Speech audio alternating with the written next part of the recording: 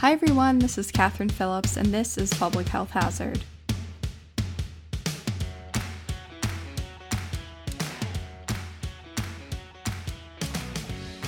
Welcome to another episode of Public Health Hazard, where we discuss how everyday topics relate to public health.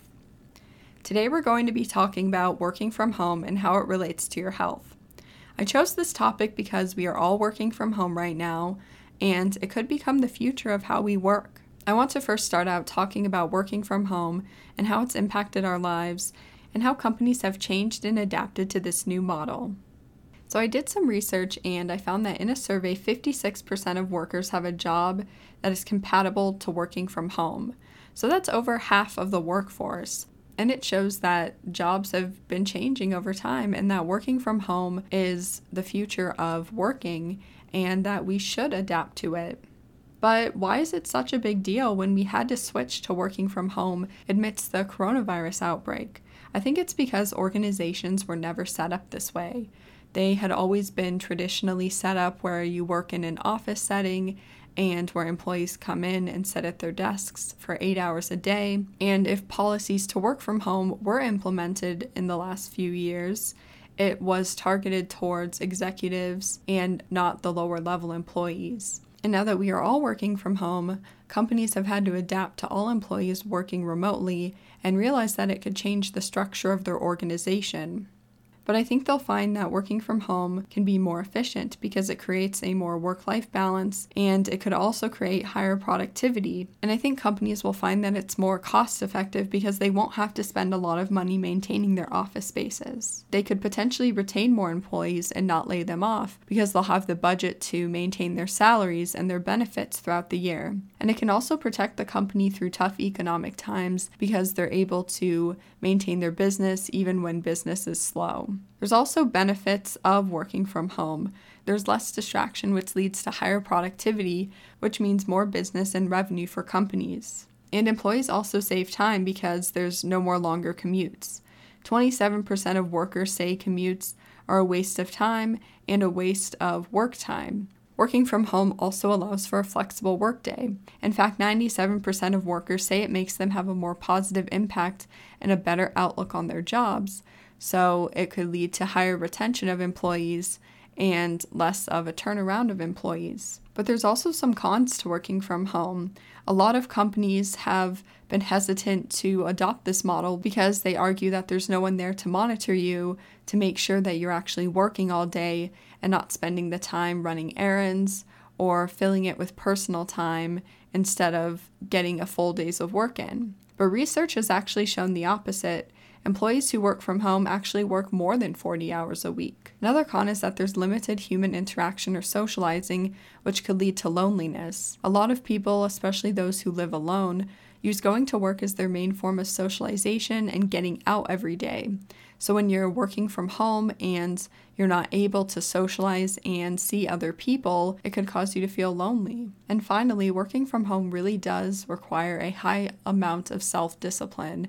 You really have to be willing to create a schedule for yourself that mimics what it is like to work in an office. And I think for myself, since I've been working from home for a while now, this is my biggest tip to anyone who is new to working from home. I get up early every day and I get a good breakfast, and then I'm at my desk at a certain time every single day and schedule appointments in the morning like I would if I was in an office. I take lunch at a certain time, and then I also schedule breaks and put in time in my day to exercise and also focus on the hours I will and will not be working because I want that work-life balance. So even if you're working from home, you don't have to necessarily work the whole day, but if you create a schedule for yourself, you're able to get that 8 to 10 hour workday in without feeling like you're spending your day working at odd hours, and you still have that time at night to relax and recharge for the next day. And I think going off of the point before where workers are actually found to work more than 40 hours a week, I have found myself doing this because if there are days where I don't work a full 8 or 10 hours, I make up for it on the weekend, and I'm able to do that because working from home gives me a flexible schedule. So I now want to talk about the health impacts of working from home.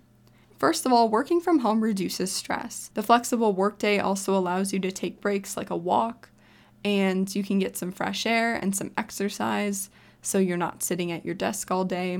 It also allows you to eat healthy because you're at home, you can cook healthy foods, and you're able to avoid going out and eating something that's unhealthy. And it also prevents the spread of sickness during flu season or just from anyone who comes in who is sick, because you're able to take that time and rest and focus on getting better instead of feeling like you can't take a sick day that day, and you're able to recover faster instead of spreading it to everyone in the office. But there is cons to working from home regarding your mental health. As mentioned, it really could make you lonely and could have a negative impact on you, and it could cause you to be less productive and less inclined to do well at your job. And another thing I want to talk about is how working from home causes inequities. And what I mean about inequities is that not everyone has the same access to working from home. When we work from home, we need things like internet and technology and all of those resources. One example of this is kids who have to work from home and do their assignments from home. Some kids who are of a lower income or go to a school that is not in a high income area don't have access to technology to work from home and complete their assignments. They might have technology at home, but it might be one smartphone or one computer, and their parents may be using that computer to complete their work from home, so students don't have that access to complete their assignments, and they may miss out on education. So that's something we have to think about in the future, and something that companies and schools should take into account before implementing these processes and procedures of working from home. So will working from home be the future of working?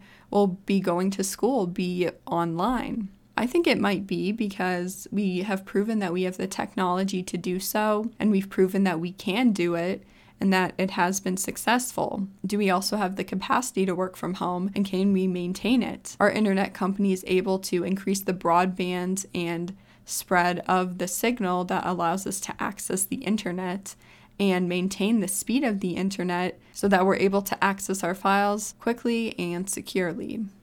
Finally, will people be open to working from home, or do they really crave that interaction? I think that people do like that human interaction and collaboration.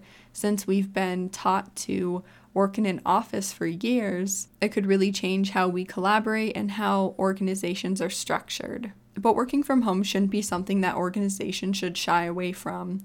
They should embrace it and maybe create a model where employees can work from home 1 or 2 days a week and allow them to have that flexibility to be home and have that work-life balance. But whatever companies choose and however it ends up working out in the future, we should embrace it and use technology to our advantage, because working from home can really help us to be successful, get work done, be more productive, and has positive impacts on our health.